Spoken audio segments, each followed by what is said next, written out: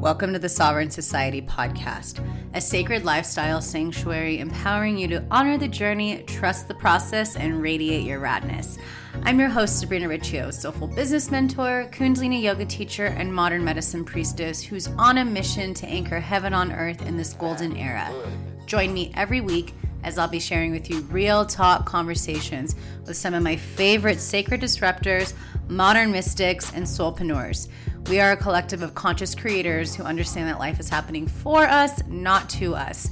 As our contribution to the evolution of humanity, we are honored to share with you all things social justice, personal empowerment, and what it takes for you to activate your legacy. From the bottom of my heart, thank you so much for tuning in and supporting the Sovereign Society podcast. Prepare yourself because the journey to reclaim your power awaits. Here comes the sun. Equinox is here today, and I'm excited that I have been busting my ass, prepping my house, not just my home, but also my body and my temple to prepare for this equinox that we have finally reached. So because you're tuning in and you're a loyal homie here on the Sovereign Society podcast, I'm offering 20% off the entire Shamanessa Goddessa shop. You can pick up your bottle of Shamanic Dream. You can pick up your cleaning tools with your smoke signals kit. And I have just released a small quantity of yoni eggs. And this has been one of my favorite tools to really go within and heal and transmute, to activate my prosperity, to activate my abundance, to activate my truth and my Satnam. So because you're tuning in and you're a homie here, you get 20% off the entire Shamanessa Goddessa shop with the code Sovereign Society, no spaces, just Sovereign Society. And yeah, I'm really excited for you to really prepare for this beautiful season. This is the time where, I don't know about you, but it feels like 2019 is finally kicking off.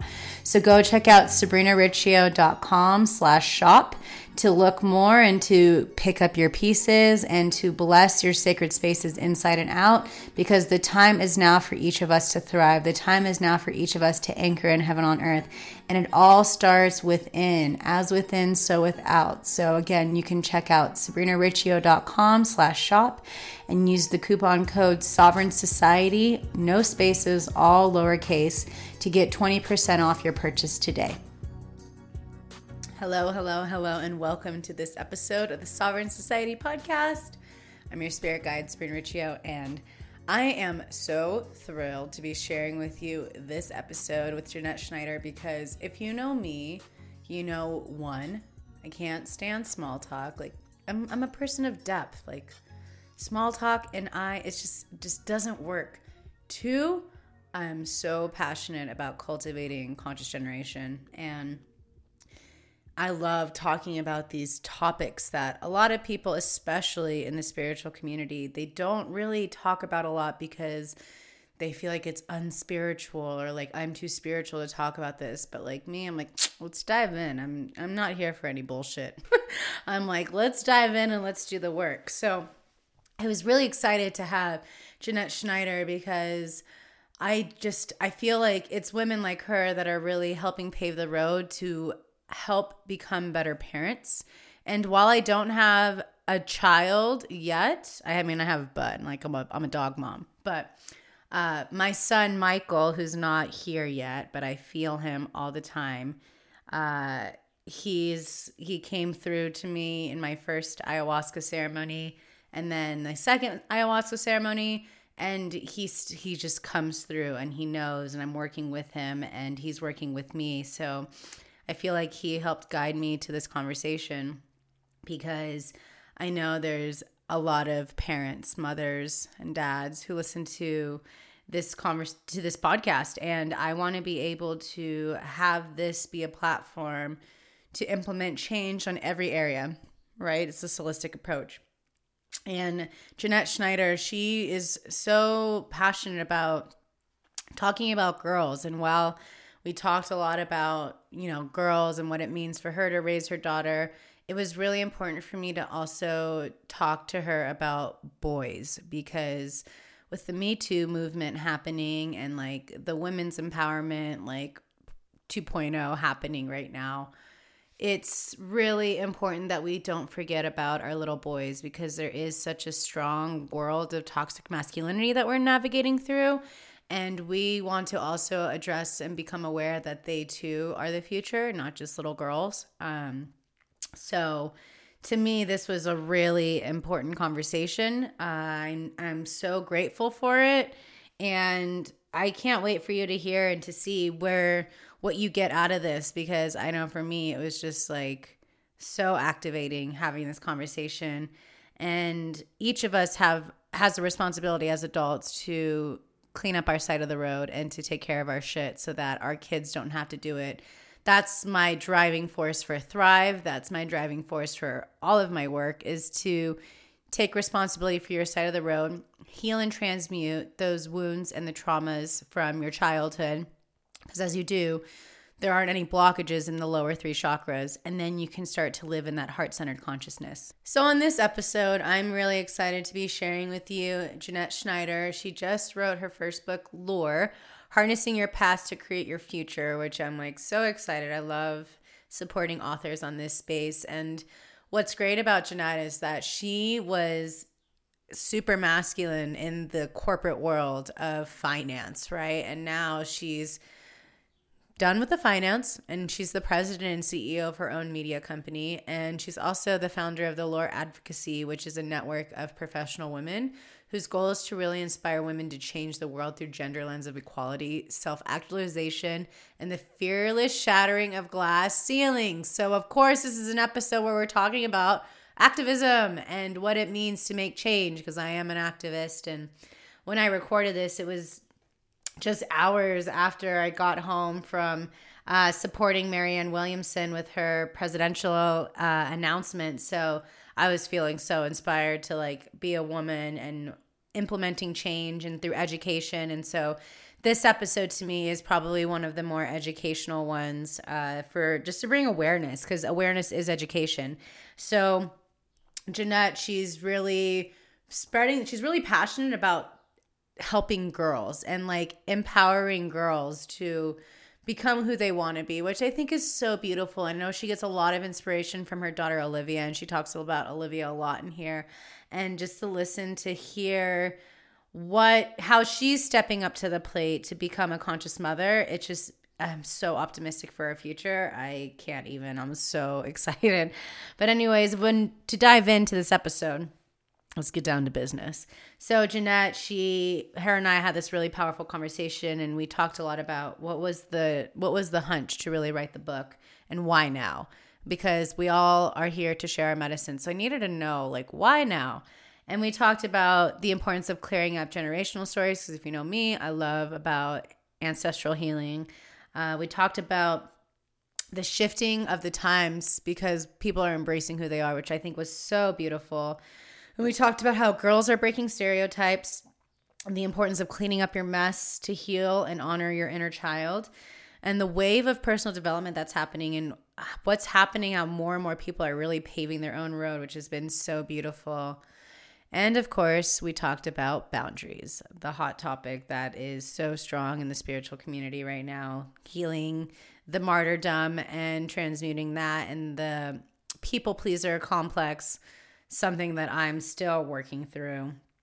It's a work in progress, right? And so we also talked about boys and how we can create a healthy container for boys to not only express their emotions, but to navigate through this world with this lens of toxic masculinity that's happening in the Me Too movement. So that was a really important conversation and topic for me to talk about, because we're hearing so much about girls, but we cannot be ignoring the boys, because then the pendulum's just going to swing in the opposite direction.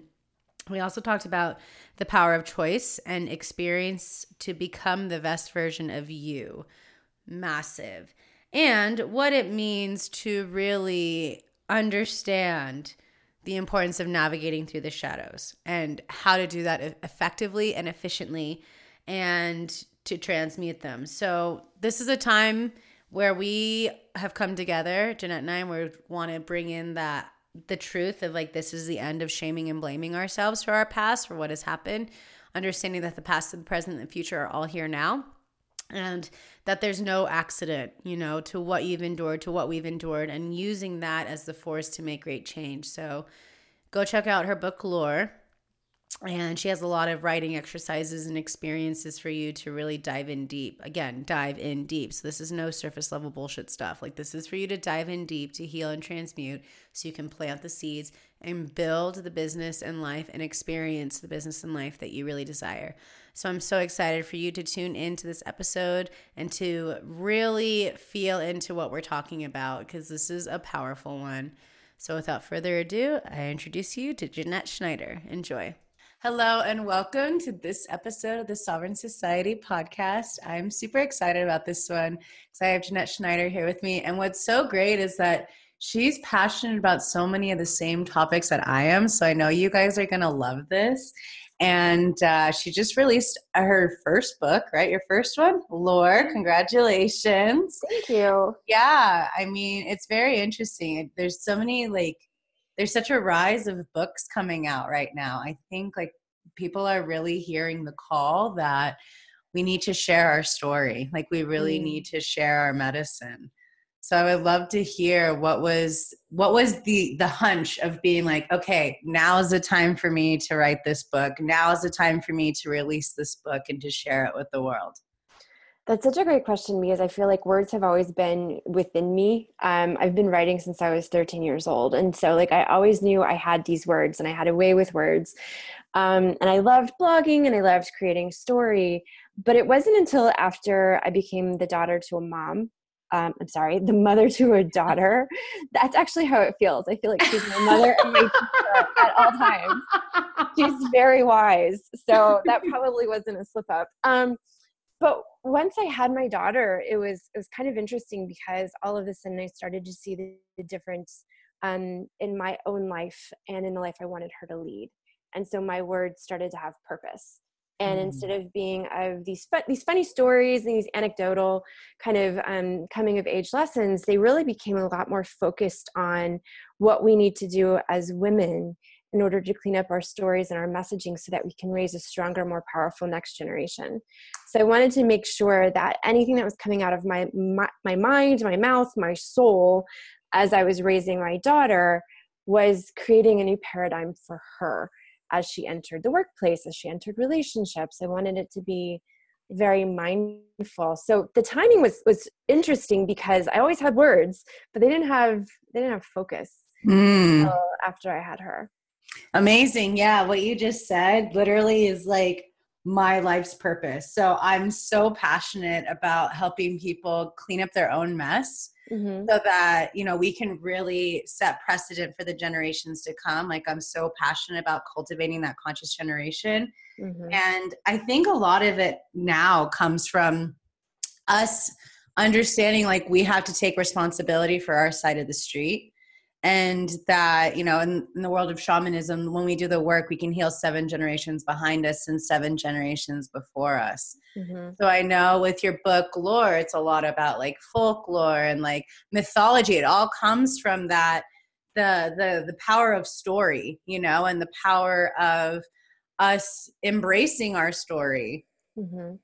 And healing it, right? So Lore is such an interesting thing, because it's both a good and a bad thing in a lot of ways, right?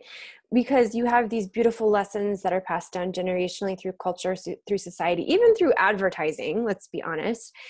And some of them are really beautiful and some of them are really golden. And there are some that need to end with this generation. There are some very patriarchal messages or messaging about worth and value that have come from generations of struggle or have come from really unfortunate circumstances that it's time for us to pull out of us and kind of bleed out and heal, so that we're not passing on those same messages of lack as we're, and a lot of times you don't even realize, I noticed when I started parenting my daughter as she got a little older and started listening to me and, being able to reason more, you immediately parrot what's been told to you. So if your child asks you something, or even in relationships, you say what you've heard that you've just kept within your fiber, right? Conditioning. Yes. And you just say it.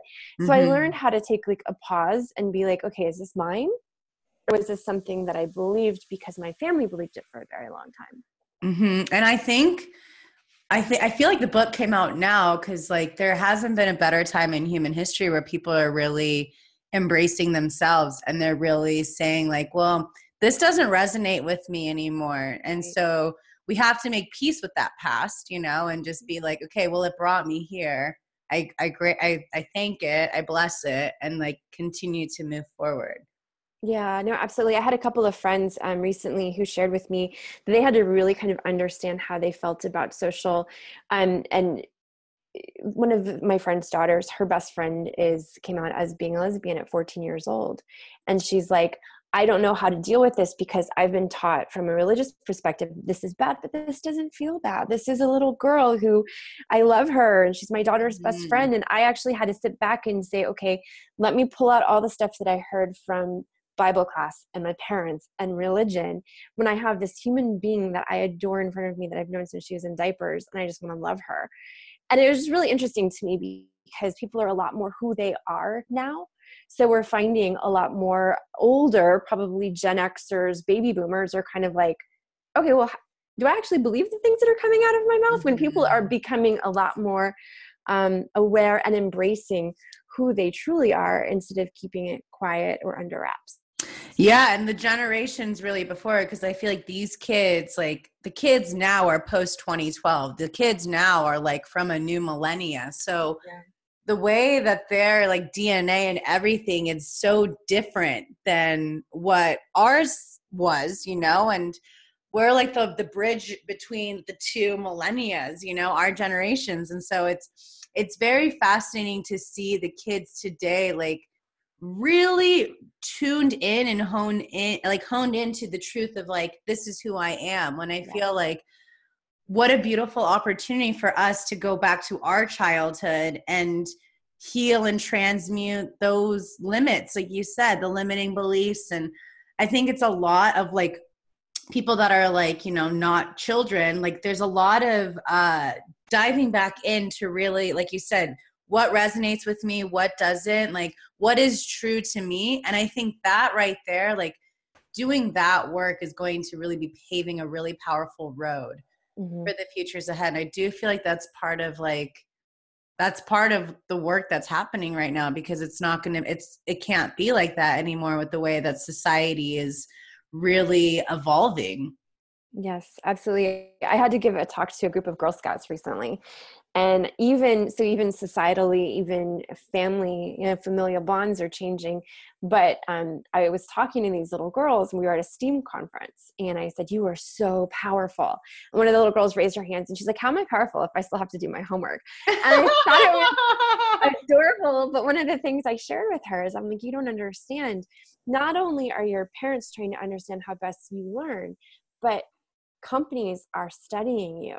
Higher ed are studying you because you have changed the dynamic of the way we do business and industry and the way we look at charity, the way we look at homeownership, the way we look at finances, the way we look at the world in general. So your generation is being studied because you're so different. You're the first generation without, you know, that's never known a world without technology. I say that all the time. The way they look at the world is very different. And there was actually a young girl who was on a panel recently. She's Gen Z. And she was telling me, you know, I'm so offended when people give us such a hard time about the fact that we're so connected, because they don't also realize that we're not 18 yet, but I know everything about systems of power and other governments and what's going on in political situations and who's hungry and famine.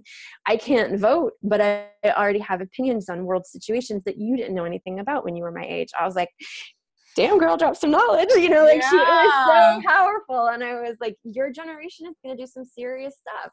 Yeah, it's really beautiful. Interesting you say that, because last night I was at Marianne Williamson's presidential announcement.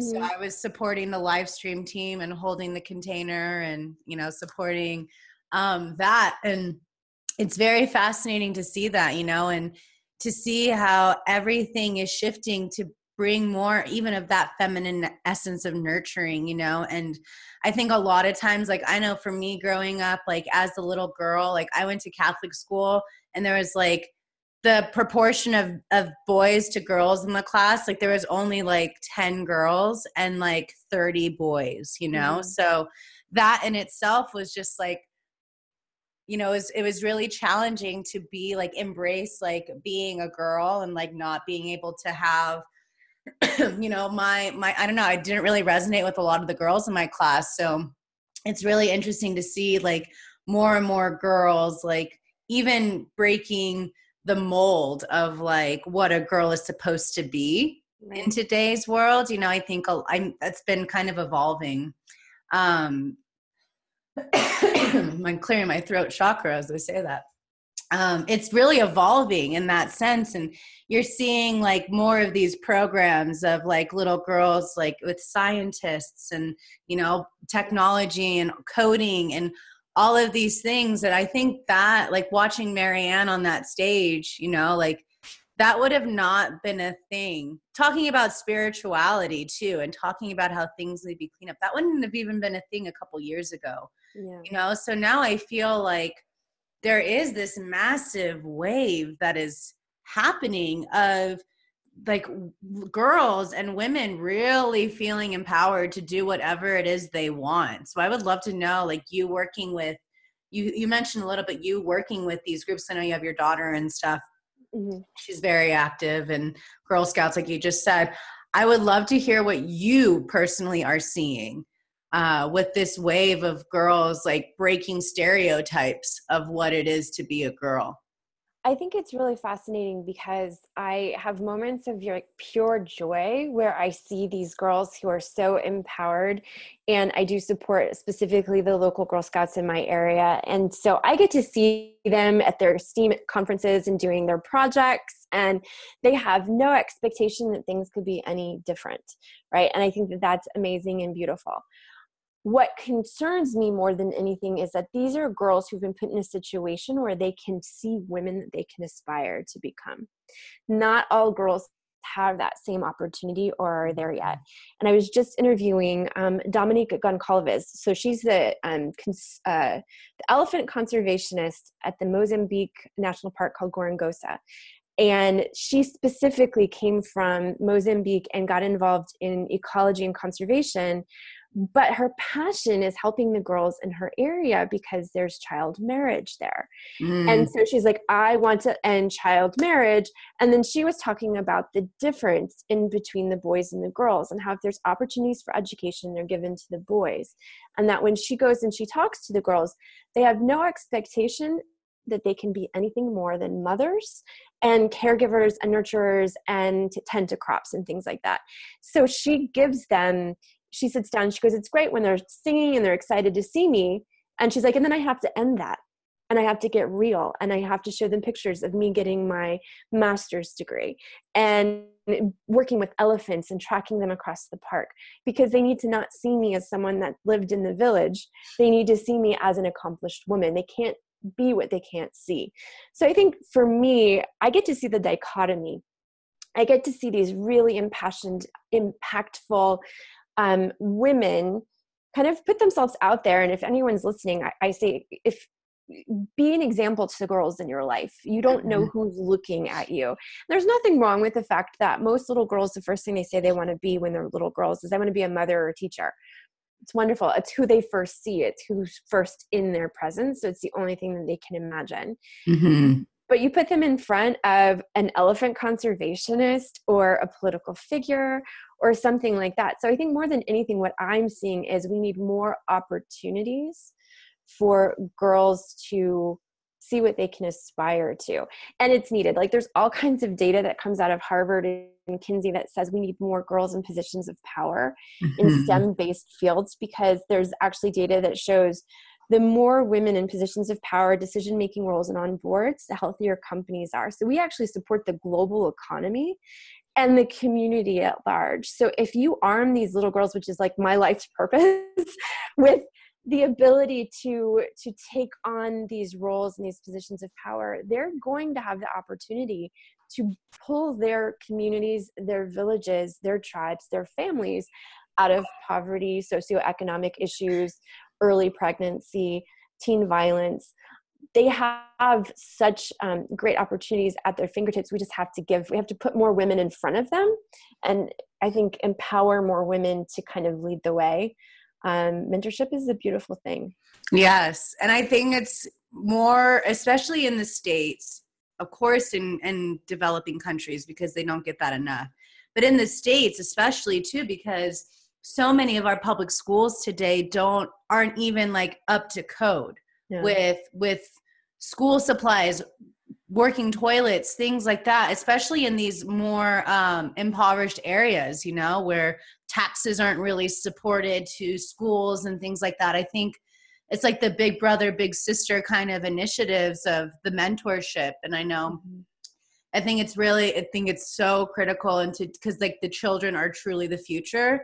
And so it takes us as adults to also, like I said, take responsibility for our side of the street, clean up our mess.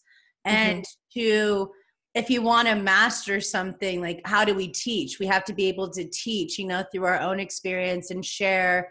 Like, I think that's a lot of the things of like not shaming where you've come from, because there's a little girl out there that just feels so alone and feels like no one understands what she's going through.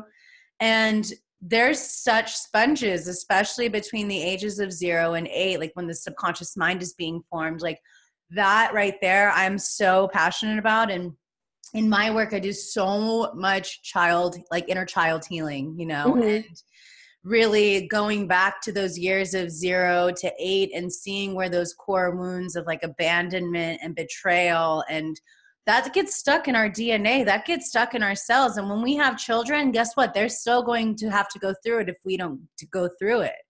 So I would love to hear what you're feeling about the power of the subconscious. And I know, like in Lore, you have it as past, present, future of doing the work. So really going in and making peace with that past of really cleaning up our childhood. Yeah, no, absolutely. And I think you can't, for my daughter, I had to do it for myself and for my daughter, right? I had to like dig in and be like, first. Exactly. I'm like, what is, and why am I entering certain relationships, and why am I allowing certain things in my life? And I think they say that a girl's self-esteem peaks at 8 years old. And what I think is fascinating is through the process of Lore, it was actually kind of an accidental project, where I had all of these really amazing, successful career women who I interviewed and said, would you share things that you wish you would have known when you were girls? And then we started doing love letters to our younger selves. The majority of the love letters to younger selves are between the ages of 4 and 7 years old. That just for some reason, we keep coming back to those age ranges from the letter, from the writers. And it's things about abandonment, worth, lovability. There is some trauma, absolutely, in some of the letters that I received from some of the women. And what's amazing is once you find these truths out about yourself, that your subconscious, it's almost like a story that you have carried with you throughout your entire life, and it has colored every single situation, every single relationship, every single work environment. And once you actually see that, and you actually get this nugget of truth that comes straight out of your soul, you can't turn away. You have to do the work. So I start with basically asking people to do visualization and really start to see that younger version of themselves. And through the questions that I ask, you usually start to like really get clear on this younger version of yourself, and then kind of ask, what do you need from me? And that's when it's like, the power that comes from it is so beautiful. Mm-hmm. The first thing that came to me when I did the process was, you will spend the majority of your life believing you are unlovable. And I had no idea that I had this deep-seated belief system that I was completely unworthy and unlovable. And I had continued to enter abusive relationships, bad choice in friendships. I was showing up in the office, even showing that I was not worthy to be there, just kind of like with everything, just like, give me what you will. And I spent quite a bit of time reparenting that version of myself, who through story and through issues within my own family believed this thing that was untrue. And it's completely reframed the way I look at the world, relationships. I cleaned up a lot of relationships. I ended some friendships. I am now in the most mindful and purposeful relationship I've ever been in. And I think one of the crowning achievements in all of this was that I come from a series of abuse. All of the women in my family have been beaten, abused, and raped. And I ended a cycle, and I knew it on the day that my daughter and I were talking about our superpowers. And I said, well, what's your superpower? She said, if I was a superhero, my name would be Love-A-Live. Her name's Olivia. She's like, and my superpower is that I'm so lovable that I have all this love to give people. And I was just like, cycle ended. I did it. Like, I was so proud because she doesn't have this belief. Yeah. She knows that she's lovable. She knows that she's just like this perfect little being.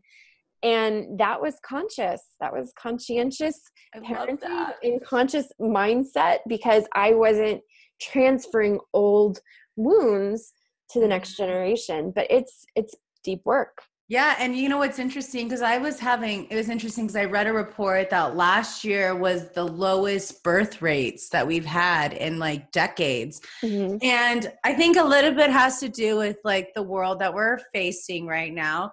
But a part of me also feels like a lot of people are really taking responsibility. Like, I think people have been really on like conscious. There's been a massive wave of consciousness of waking up. And a lot of us are really saying like, I don't want those things to be carried on to my kids. Like there's been, I feel like this is like our generation is really like the last generations to really have to do that, you know, as in terms of the majority, because there are more people that are like waking up to consciousness, and there is like the world is becoming more supportive of that consciousness of like, okay, like I want to clean up this mess, you know, like, I think we really understand, the vast majority of us really understand that like we don't have to be suffering anymore, and we don't have to see that with our kids. I mean, there's definitely still a massive population of people, like I said, again, in impoverished areas where there's so much stress, and they don't have as much of the privilege, you know, or they think they don't, of really doing the work or healing and being able to clean up the mess. But I do believe that more conversations like the ones that you and I are having are giving people permission to really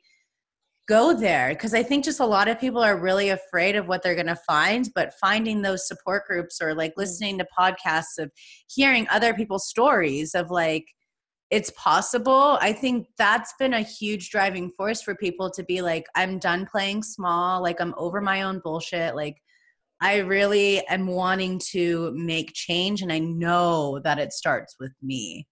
Yeah, no, I 100% agree. I think there's fear moving into like self-work and self-development and any type of spiritual journey that you go onto, right? Because you're worried at first in a lot of ways about how your family or how your peer group is going to accept you. Mm-hmm. But I'm finding more people are kind of bucking the system and starting to question whether or not the things that they've been told, you know, and it used to be that like, that was what you did. You got married, you had a job, you have a pension, you have children, you procreate. Like, that's just the way things are. And I think we now have a culture of people are kind of poking at that and saying that that's not life happiness for me. My life happiness does not resolve around whether or not I can procreate, or I have a pension plan, or the American dream of home ownership. Mm-hmm. Those things were stories that were told because, you know, our great-grandparents went through the Great Depression, and there was this story of lack, and you have to grab what you can, and you have to have children because of some religious belief systems. And I love that now that's all kind of in question. I kind of smiled when I heard about the birth rates actually kind of going down, because I'm like, well, people are starting to realize like that's not all that you have. That's not all that you can offer the world. And the wave of women who say they don't want kids. Yeah. Well, and there's so many women who've had children in the past who didn't want children, but they felt they had to because of their own, you know, societal belief systems. I do feel for women. I will say my daughter was a product of fertility treatments. I could not get pregnant without. And so I do recognize that with advanced age, if you decide that you want to have a child, like I wouldn't wish that upon anyone, because that was a very difficult road for me. But I did tell my daughter the other day, she announced that she's getting married to her best friend, a little girl at 18. They're actually having their pre-wedding ceremony this coming weekend. And she was like, but we're not having kids. And I was like, that's great. But when you have your real wedding, I would like for you to have like already kind of decided what you want to do in life. And she's like, I'll agree to that. So it just kind of, it's just kind of funny. I love the world through the lens of a little person. Yeah. And I especially a little person in the world today.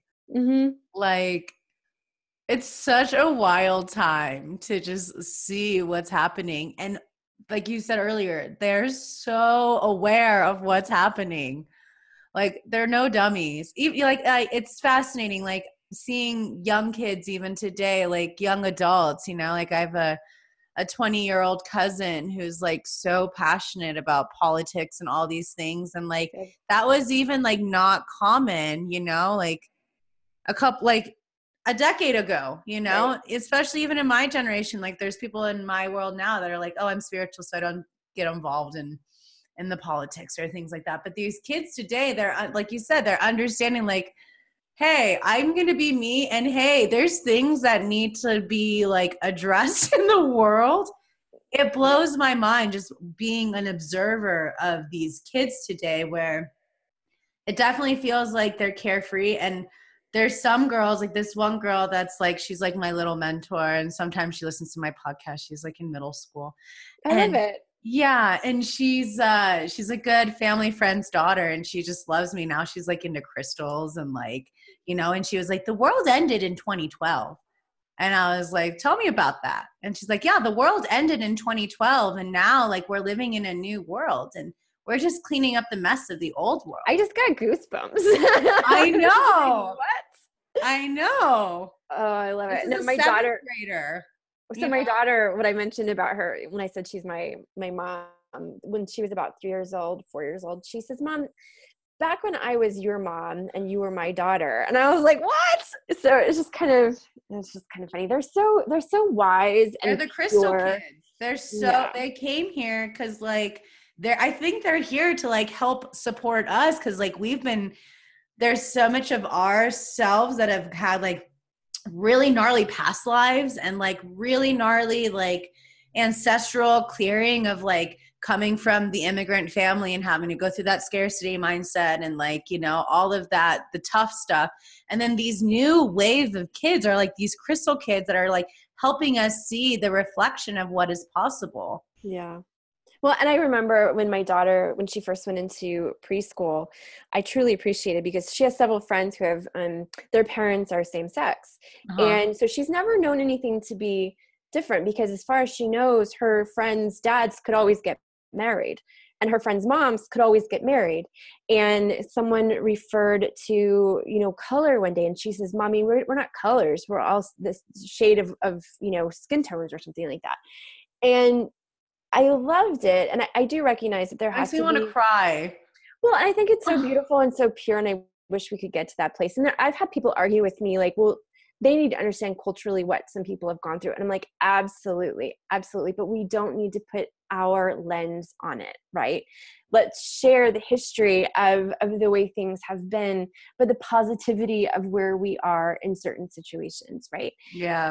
And it's one of the things I truly appreciate about her is that she sees things in such a pure kind of fashion. And I've done everything I can not to mar that in any way. And to make sure that, you know, we talk a lot about like, how does your heart feel?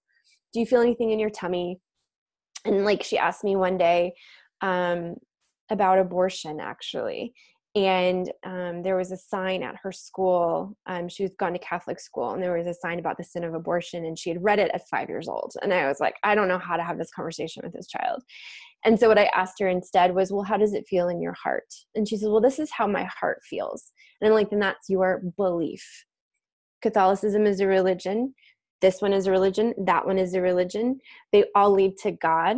And God wants you to feel what's in your heart. And she was like, okay. And I was like, oh, you know, like, I don't that was good, Mom. Yeah, no, I was thinking on my feet, but I was also thinking through my heart, right? Like it was, what did I want from my mom when I was that age? I didn't want rhetoric vomited at me, which unfortunately, like I was raised in a very high control religion where I was just spoon fed beliefs that were not my own. And so I truly believe that she needs to be raised with the ability to form her own. So I give her the options and tell her, well, this religion believes this and this religion believes that, but you need to find what feels right in your heart. Yep. Definitely. Yeah. I mean, I have a lot of that from if I think of my childhood growing up in Catholic school and my aunt's like a minister, pastor, like that's been a huge part. I think like what's really strong right now is the breaking of that like construct of like having to be in a like this container of like this is what you need to be.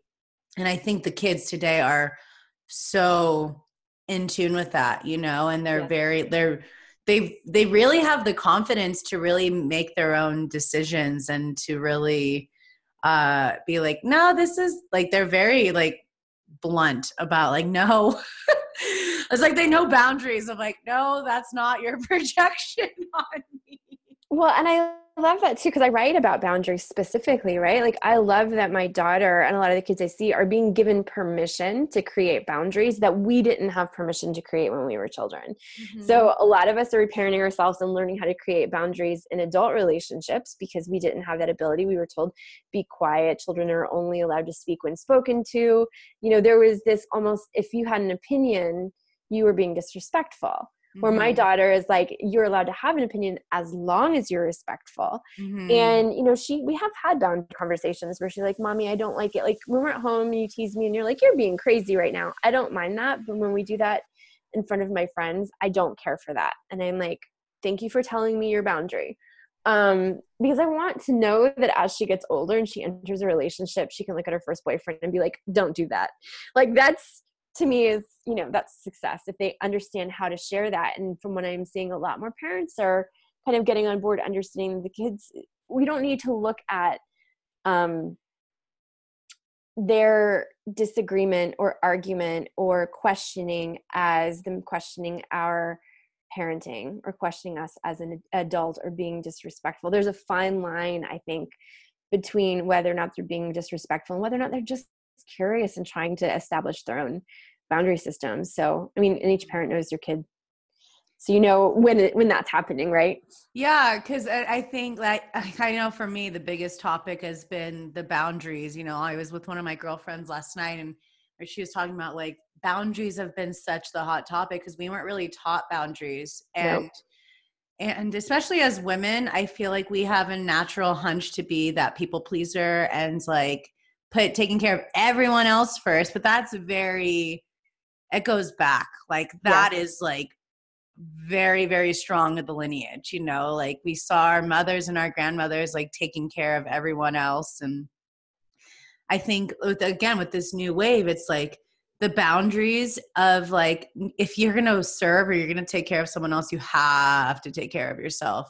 Mm-hmm. And so learning to say no and to see more of these kids really saying no. And I love seeing my friends that have children already, like allowing their kids to be like individuals mm-hmm. and like really sharing what they want and like honoring that space for them. Because I think like that's when you talk about like, oh, your daughter says she's lovable. When we really start to see our kids have the boundaries, like that to me is like really seeing like, okay, like the work has been like cleared. Yeah. And that's why I'm so passionate about like sacred disruptors, because we are disrupting patterns that aren't susceptible and aren't sustainable for the futures to come. So it's very fascinating to see more of these children just like really, and like with conviction, they say mm-hmm. no. Mm-hmm. Like girls in the schoolyard are saying no to the boys, and boys also, because I want to also make sure we're talking about little boys, because it's important that they also, you know, there's so much of the women's movement that they're seeing, and they have to also know like that's part of a toxic masculinity too. If we don't allow boys to also like, I don't want to say boys will be boys, but boys to express their emotions and boys to express what they're feeling. Yeah. And I think boys do get kind of lost in the shuffle. And I feel bad for mothers of boys right now, because I don't want boys to be raised in this environment thinking that there's something wrong with them because of this like girl power kind of thing going on. I think what we need to do for boys more than anything is give them the words to express their emotions. And that's the one thing that I think that we lack. I remember talking to someone that worked in marketing for the American Girl company. And they were saying that they have a book about emotions at American Girl. And there were several boys companies that were asking if they could actually license that, because there's nothing to talk to boys about emotions and what they look like. And I think there definitely is, I never want to leave boys behind, because I think they're just as important as girls. And even in my feminism, I even shared that I will never say girls rule, boys drool, or girls are better than boys. We're just different than boys. And unfortunately, because of my own situations, experience within toxic masculinity, the workplace, and some, unfortunate circumstances, I feel very strongly and I advocate very loudly, but I also am the first person to say, but don't forget that we're not better. We just need each other.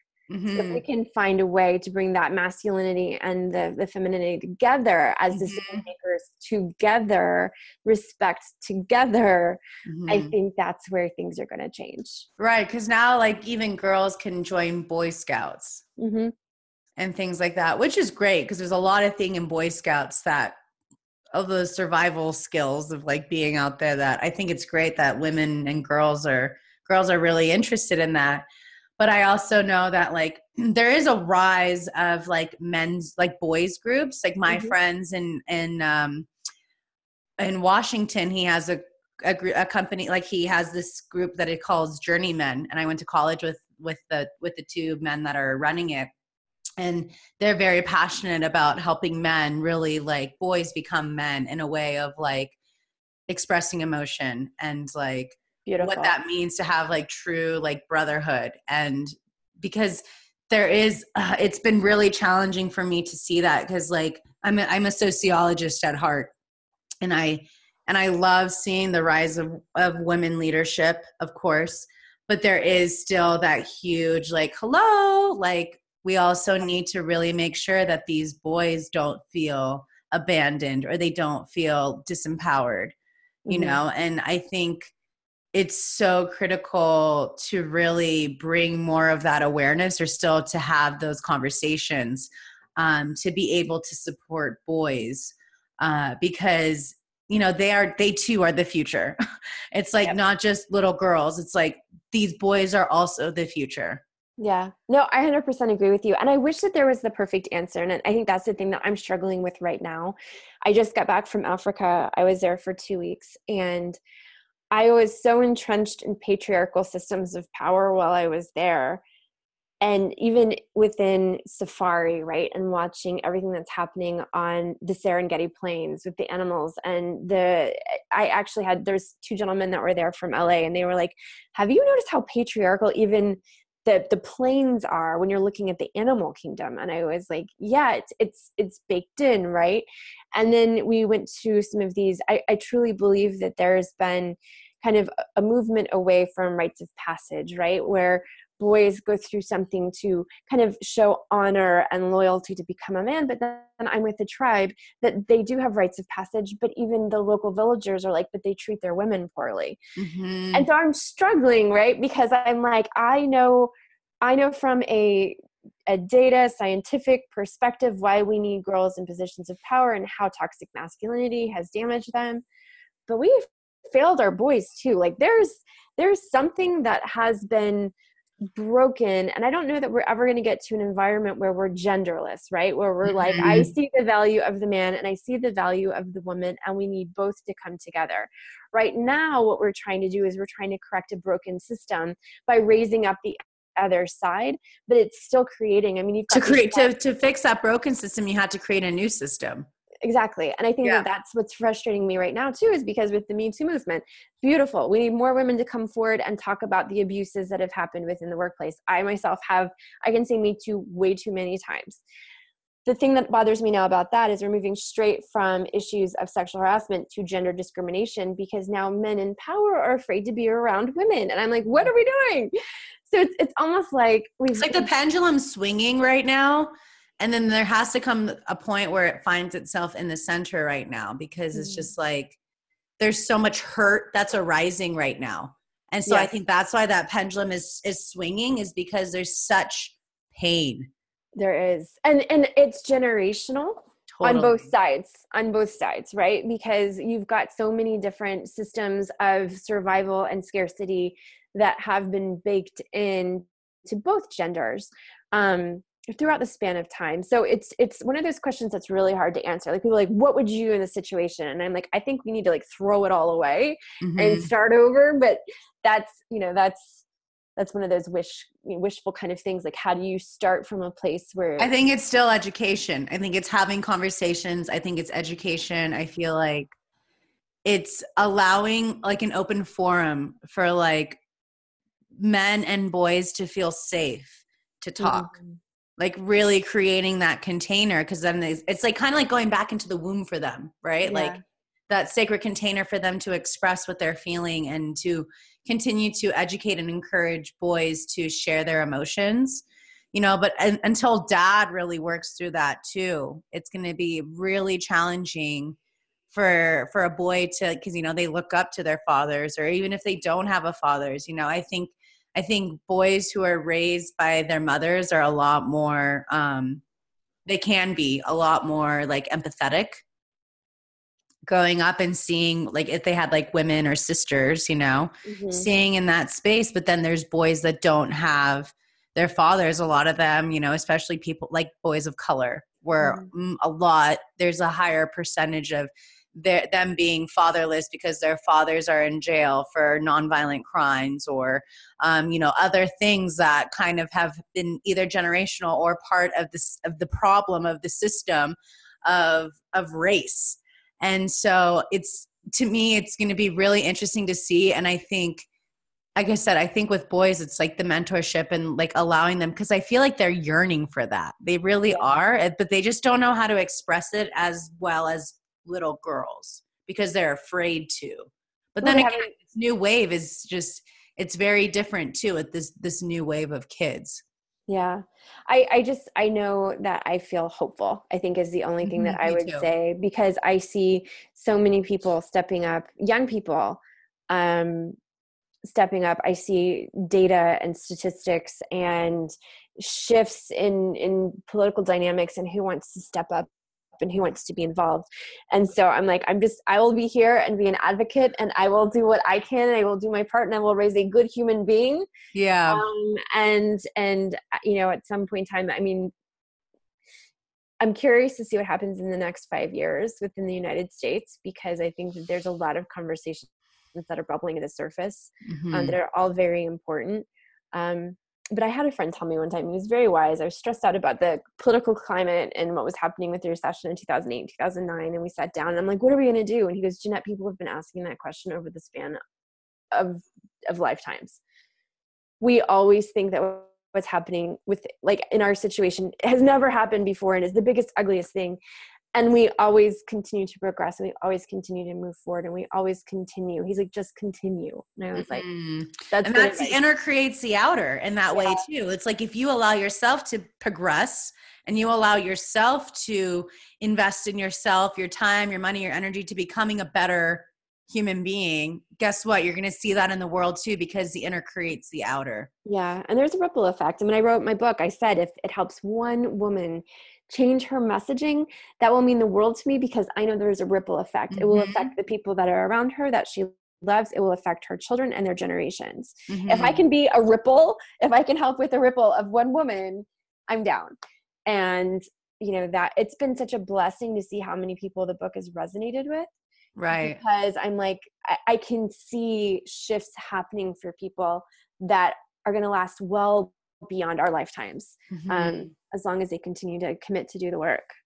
Yeah, because I think a lot of people have to really understand that the past, the present, and the future are all interconnected, you know, and what we do now is going to affect our future, plain and simple. And what happened, everything up to this sentence right here, was everything the past brought up to this moment, you know, like now the last sentence behind is the past. Like, they're so interconnected, and people, like, they either are so pigeonholed of like stuck in that trauma of the past, or they're just so like future tripping, or like to be able to take that action now and to take the time to sit down to do like the exercises you have in the book to really like choose. It's the decision Yes. that they're ready to Amen. like see things differently, you know, and it's, the words can be great and we can read all that we want, but it's the experience that really implements that change. That's such a true statement. And I think one of the things that I've shared with people more than anything, because a lot of people start my book and they are like, whoa, like this is a lot, because, and it's not because I'm trying to preach anything. It's simply questions that are pulling out stories and belief systems and old patterns. And sometimes when you're confronted with the ugliness, it's easy to kind of go hide. And my advice has been like, if you don't know me, so if my words have affected you, it's because it's for you. There's something there that you need to bump up against, get to the other side of it. But it's a choice. It's absolutely 100% a choice. And you have to shift your orientation from a passive victim blame, this has happened to me, and learn how to choose every day the new life, the new verbiage, the new relationships, the new way of being, in order for it to really take effect. And the other side is so blissful. And that's the one thing that I've shared is I would never want to live any other way now that I know the difference. And there's also a huge amount of self-awareness. Like you have to get to the point to recognize when you're being a victim and to recognize when you're using blame or when an old pattern has popped up. And I will give you an example. My relationship, we had our first real fight while we were in Africa. We've been together for a year. And other things were like little small, not fights at all. This one was an actual fight. And we got through it very quickly and even said, I responded to you the way I responded in the past. I use my old ways and my old tools of dealing with this situation. And so even recognizing that in the moment when you're fighting with someone and saying, I just reverted to my past and the way I used to fight with people, and I'm not going to do that with you. And I'm sorry. I recognize that's huge. Did it. Right. But that's a lot of self-awareness. That's a lot of self-awareness. And what's interesting, what I was hearing when you were saying that is like, people who like are on the spiritual path or the personal development path, like they can think in the beginning, like, oh, if I do this, then like I'm clear forever. Right. You're human. Like you're still going to have these issues. The difference is the how back you can come back, the comeback time of like, are you going to stay down in that spiral or are you going to be able to shift that at a rapid rate? And that's what the work does. It's like those things can still arise, but you have that self-awareness of like, okay, this is arising. I don't need to be stuck in this for like weeks and days. It's like, let me like drop everything. Like, let me address this. Let me get real, get honest, and heal it, clear and transmute it now. That's funny. I time myself. I actually time myself. I love that. Because I'll be like, something will pop up and I'm like, ooh, this doesn't feel good. Blech, I don't like it. And it'll take me like a minute. And there was like a couple of things that I have an executive coach and I was telling her about it. I'm like, because I have learned that in my pattern, when I'm upset about something, my first thing is to either become a martyr or to close down. And I have gotten to the point where I'm like, oop, there's the martyr. Like I turned it around within 45 minutes today. Today I was able to recognize the pattern within 30 minutes and turn it around. Incredible. Like I've gotten to the point where I time myself because I'm like, how quickly can I recognize I've just moved into martyrdom or I've started to close down as a passive aggressive way of dealing with something.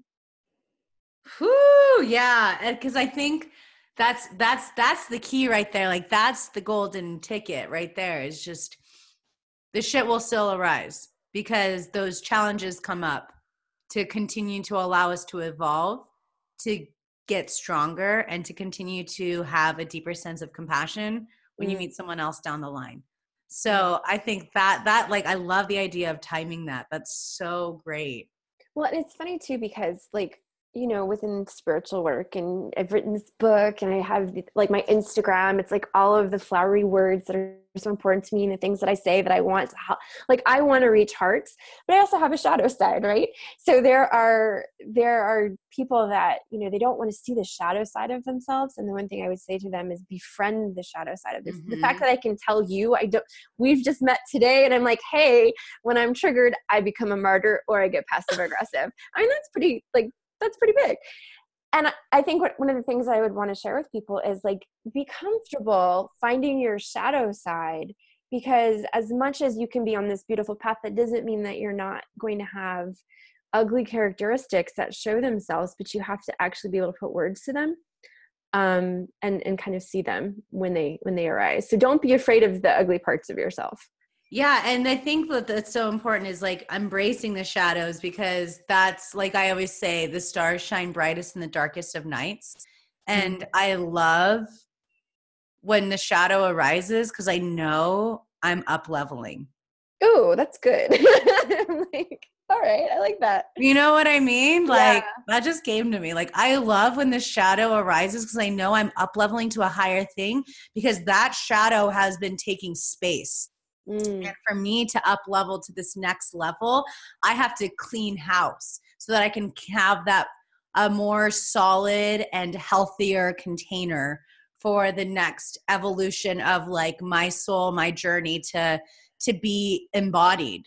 You know, so I think I want people to understand that like there's no shame of the shadow. Like the spiritual bypassing, like that is such a huge topic that I talk about, because it's like so many people are like, oh, you have to love and light, but like you have to love and light those shadows too, you know? And it's like you have to understand, because again, like they cannot be ours. It can be ancestral, it can be societal, like it can be ours. But I think the days of like shaming and blaming really are coming to an end. Yeah. No, I agree. And it's funny because I give my daughter words so that when she's in other situations, she'll even say, we don't blame in this house. I heard you just use blame. So like it's you're a little Buddha. She's a little Buddha. But like I want and I encourage people to give kids the words, because a lot of times when we're talking to other people, we kind of ignore patterns, or we think kids aren't as enlightened and as bright as they are. And so we're sending them off into the world to learn how to like interact with other people just based on passive conversations. So instead, when I hear things and she'll be like, well, that was your fault. And I'm like, okay, let's talk about telling someone that something's their fault. You're blaming them. And this is what it looks like. And so now she has the language to kind of be like, ooh, that was blame. We shouldn't blame people. I take responsibility for that. I just like if all parents did that, like what kind of like world would we be creating? You know, I think I know down the line, like once I have kids, like hands down, my work will be around conscious parenting. Like I know that because I've had to go through the depths of my own childhood. I had a very traumatic childhood, and there's a purpose to it. Right.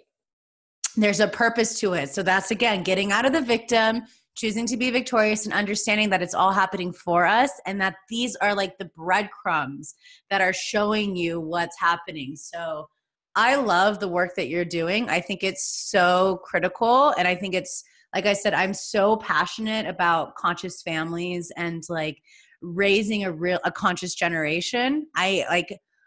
That's what's going to heal the world. Yeah. Like, and I, when you were talking about, what I kept seeing was like, how amazing would it be for us, you know, if we have the opportunity to do it, to bring our kids to these developing countries and to really see what's happening with the kids there and have them interact with the kids there, you know, and to really see, just to have a deeper sense of that depth. Like I know for me, once I have kids, like I'm going to bring my kids with me around the world. Like I want my kids to I want them to be global citizens, to really experience the different cultures, because in America, we can be in this bubble. Oh, yes. Oh, yes. Absolutely. It's, you know, and so for me, like I'm working on getting my vibration to the space where I can have the financial abundance to be able to bring my children to these developing countries, have them do humanitarian work while also respecting the culture. So it's not like this, like, oh, I'm from the West and I'm here to save you. It's like, no, I want to learn from you.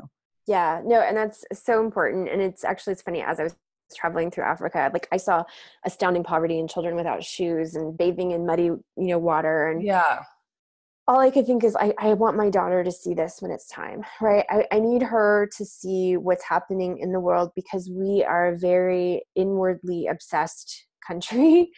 And I think I love what you just said though about also respecting the culture, because that's one of the things that I realized so resolutely while I was there, is that we don't have all the answers.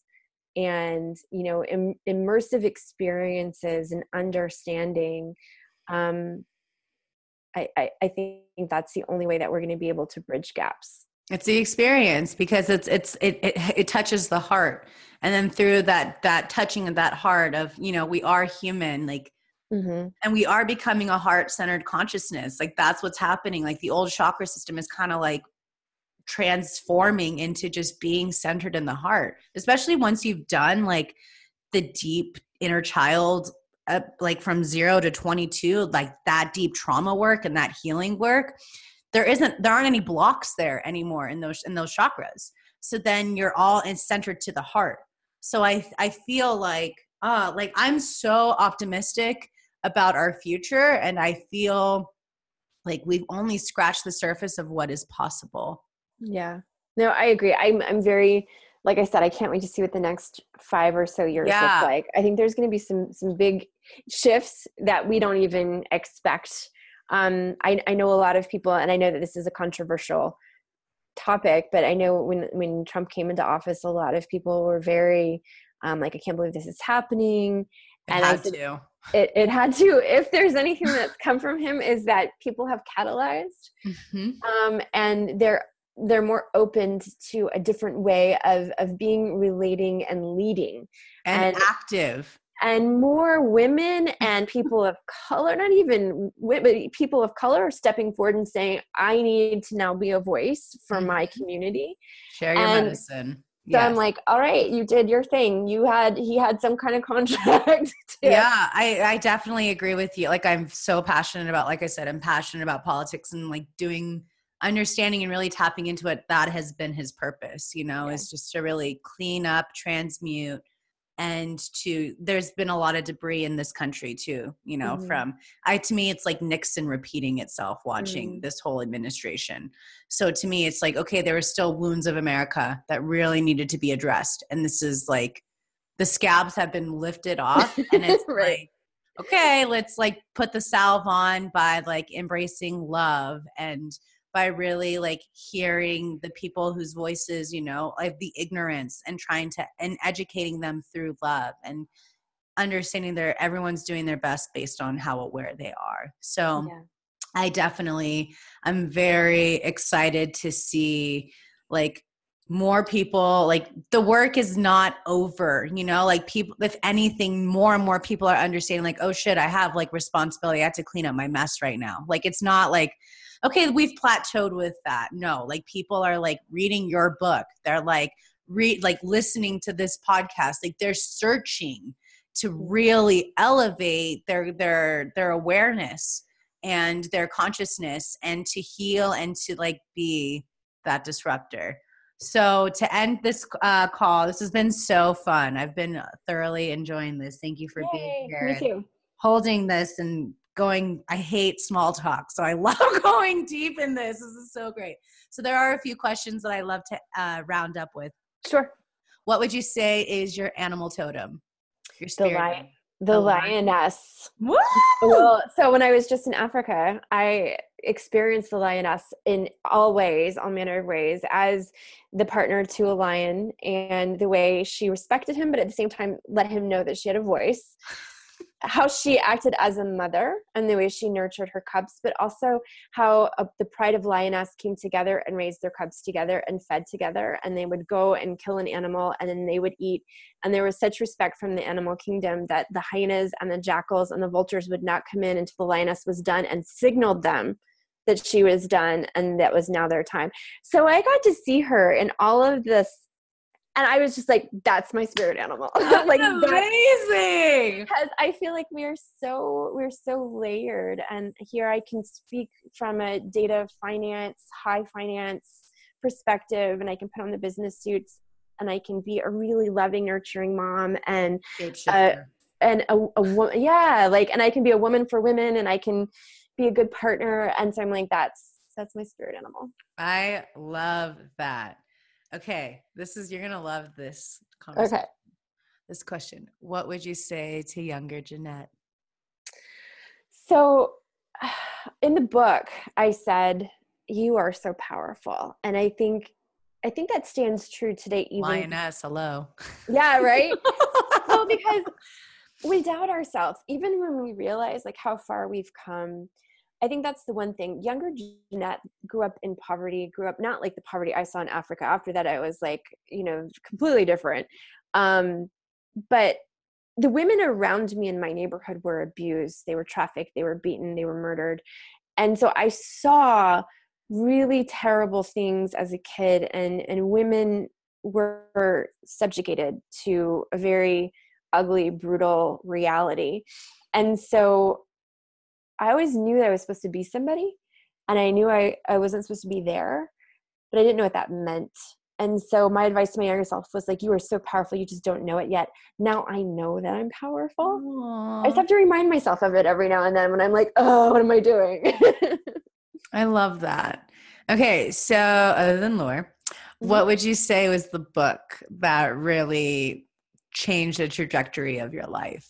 Oh, wow. So I have to say The Artist's Way by Julia Cameron, because I still use her writing practices. It was a gift from someone that I dated in my 20s, and I still use it as a practice to unlock myself. And I mention it a lot because I feel like unblocking yourself and learning what's in there under the hum, right? It's the greatest gift that you can give to yourself. Really learning yourself and knowing yourself without the noise of who people tell you that you are comes out of writing and journaling. And it has been a game changer for me. It's a common book that people share on here. Yeah. That's amazing. Yeah. Amazing. Okay. So, what would you say to someone who, may have a hard time with their daughter right now? Like people that are having a hard time, like connecting with their daughter, with their children. Mm-hmm. What would you say? I would say to have faith and to dig in to your truth as a parent. I know that there's going to become times where things are difficult between me and my daughter. I mean, I know that she's going to be a teenager. I know that there's going to be times where she doesn't think I'm very bright.